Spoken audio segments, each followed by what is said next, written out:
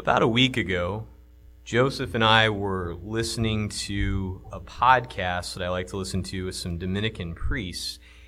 And one of them was telling the story about a priest that he had grown up with who apparently liked to eat a lot. And when people used to give him a hard time about that and tell him, Father, you need to diet, you need to take care of yourself, he would say, look, we're temples of the Holy Spirit. And I'm not content to be some tiny little chapel. I want to be a big basilica. And thanks be to God, that priest, he's a very good priest. I happen to know him myself. It was kind of cool to hear the story about him.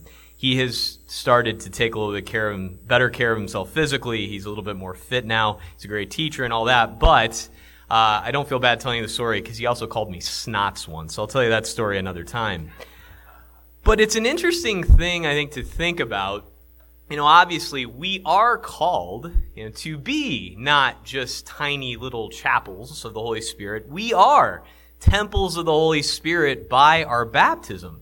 And we don't want to be content to be teeny tiny little chapels. We want to be big basilicas, not in the physical overweight sense, but with hearts on fire with the love of God. When you think about earlier this week, we celebrated the feast of Our Lady of Fatima. And we think about those three shepherd children, Saints Francisco and Jacinta, and servant of God, Lucia.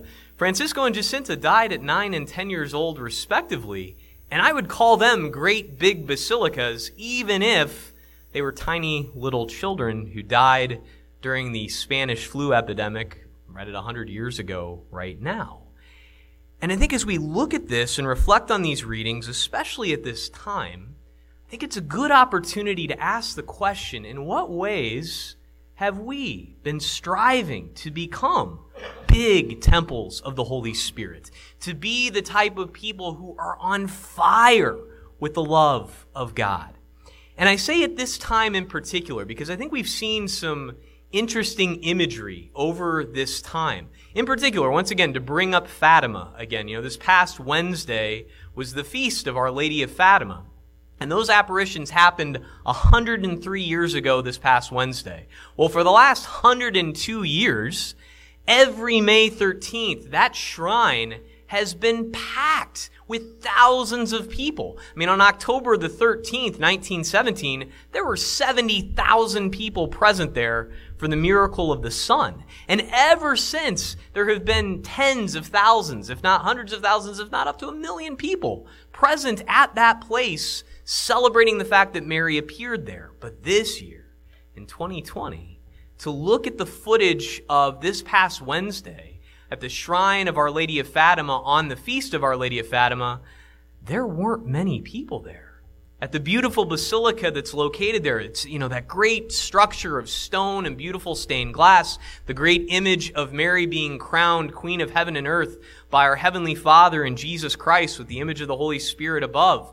In that church, on that beautiful day, there's next to nobody present. And you think about right behind me, our beautiful church that we've been striving for the last, 10 plus years to build up, to pay off. Over these last several months, it's been a little bit more scarcely populated than normal, right? Thanks be to God, we live in a part of the world that we could leave the churches open. People have been able to come in and pray, but obviously here we are right now on the front lawn. And as you see images of some of our big, beautiful basilicas and cathedrals and shrines all over the world, like I just saw a picture yesterday of St. Peter's Basilica at the Vatican being sprayed down and sanitized. It's been empty. They're preparing for people to come inside. Obviously, big basilicas, cathedrals, they're all important and they're beautiful to have, but there will come a day, and obviously there has come a day, where we can't necessarily step inside of them, right? They're important. They're a beautiful sign that we give glory to God. Look at this place. It's awesome, right?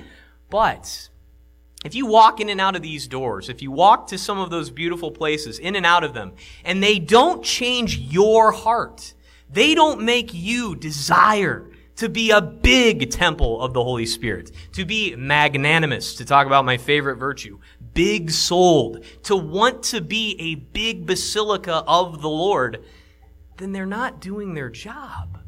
Because ultimately, these will crumble and fall away, but your eternal soul will live on. So the question is, how do we do that? How do we make these temples of the Holy Spirit that we are by our baptism not mere teeny tiny chapels, but great, big, beautiful basilicas, great, big temples of the Holy Spirit? We do what our Lord asks us. If you love me, you will keep my commandments. And I think as we, God willing, are moving towards the end of this time of quarantine, of pandemic, in which the obligation to attend Mass has been lifted, right? I mean, we're not obliged to be here right now. And I'll just say to those watching at home, you don't feel comfortable, you feel sick still, whatever, you're not obliged to be here. It's fine. I'm glad you're joining us right now. I wanted to look right at the camera to say that. But at the same time, the question is, as we move forward, why do we do what we do? Why do we pray in the way that we pray? Is it simply because we're obliged to do so, right? Is it just because, well, them's the rules, right? Or is it because we're on fire with the love of God, that we want to be here? Why do we follow His commandments? He doesn't want us to follow them because we're afraid that we're going to be zapped from the sky. He doesn't want us to follow them because we're merely scrupulous. He wants us to follow them. Why? Because we are in love. And ultimately, it's that love, living that love out, that will convert the world. Look at the first reading today from the Acts of the Apostles. Philip goes down to the city of Samaria and proclaims the Christ to them. And if you look at the context of this reading, it comes right after what? His fellow deacon, St. Stephen, has just been stoned to death. St. Paul, who's still Saul at this point, is going out breathing murderous threats to go after the Christians. So what does St. Philip do? Does he cower? Does he, run away? No. He goes out and he proclaims the gospel. He proclaims Christ. And his being a great big temple of the Holy Spirit, being a big basilica on fire with the love of God, converts the crowds who pay attention to him, who see what's going on. The same is what's supposed to happen with us. And then we can do exactly what St. Peter is asking us to do. Always be ready to give an explanation to anyone who asks you for a reason for your hope. We have a reason for our hope. Jesus is risen from the dead. He remains in our midst now and always. Even though we continue to walk in this valley of tears, even though there are causes for us to be afraid. Hey, the gospel today is from the Last Supper, mere hours before Jesus would lay down his life for us on the cross. And what does he tell us? I'm not going to leave you orphans.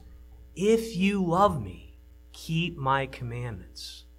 My brothers and sisters in Christ, now I think is the perfect time to ask ourselves the question, how have I been living my faith? Before the pandemic, during it, how do I want to live it going forward? Is this just about cold obligation, checking off the list? Or is this about being in love? And I'll tell you, that's how we become the great big basilicas that we're called to be the temples of the Holy Spirit. Because even more beautiful than all the great basilicas of the world, and as much as I love the shrine at Fatima, and I could live there tomorrow, I would love it, I would go right away.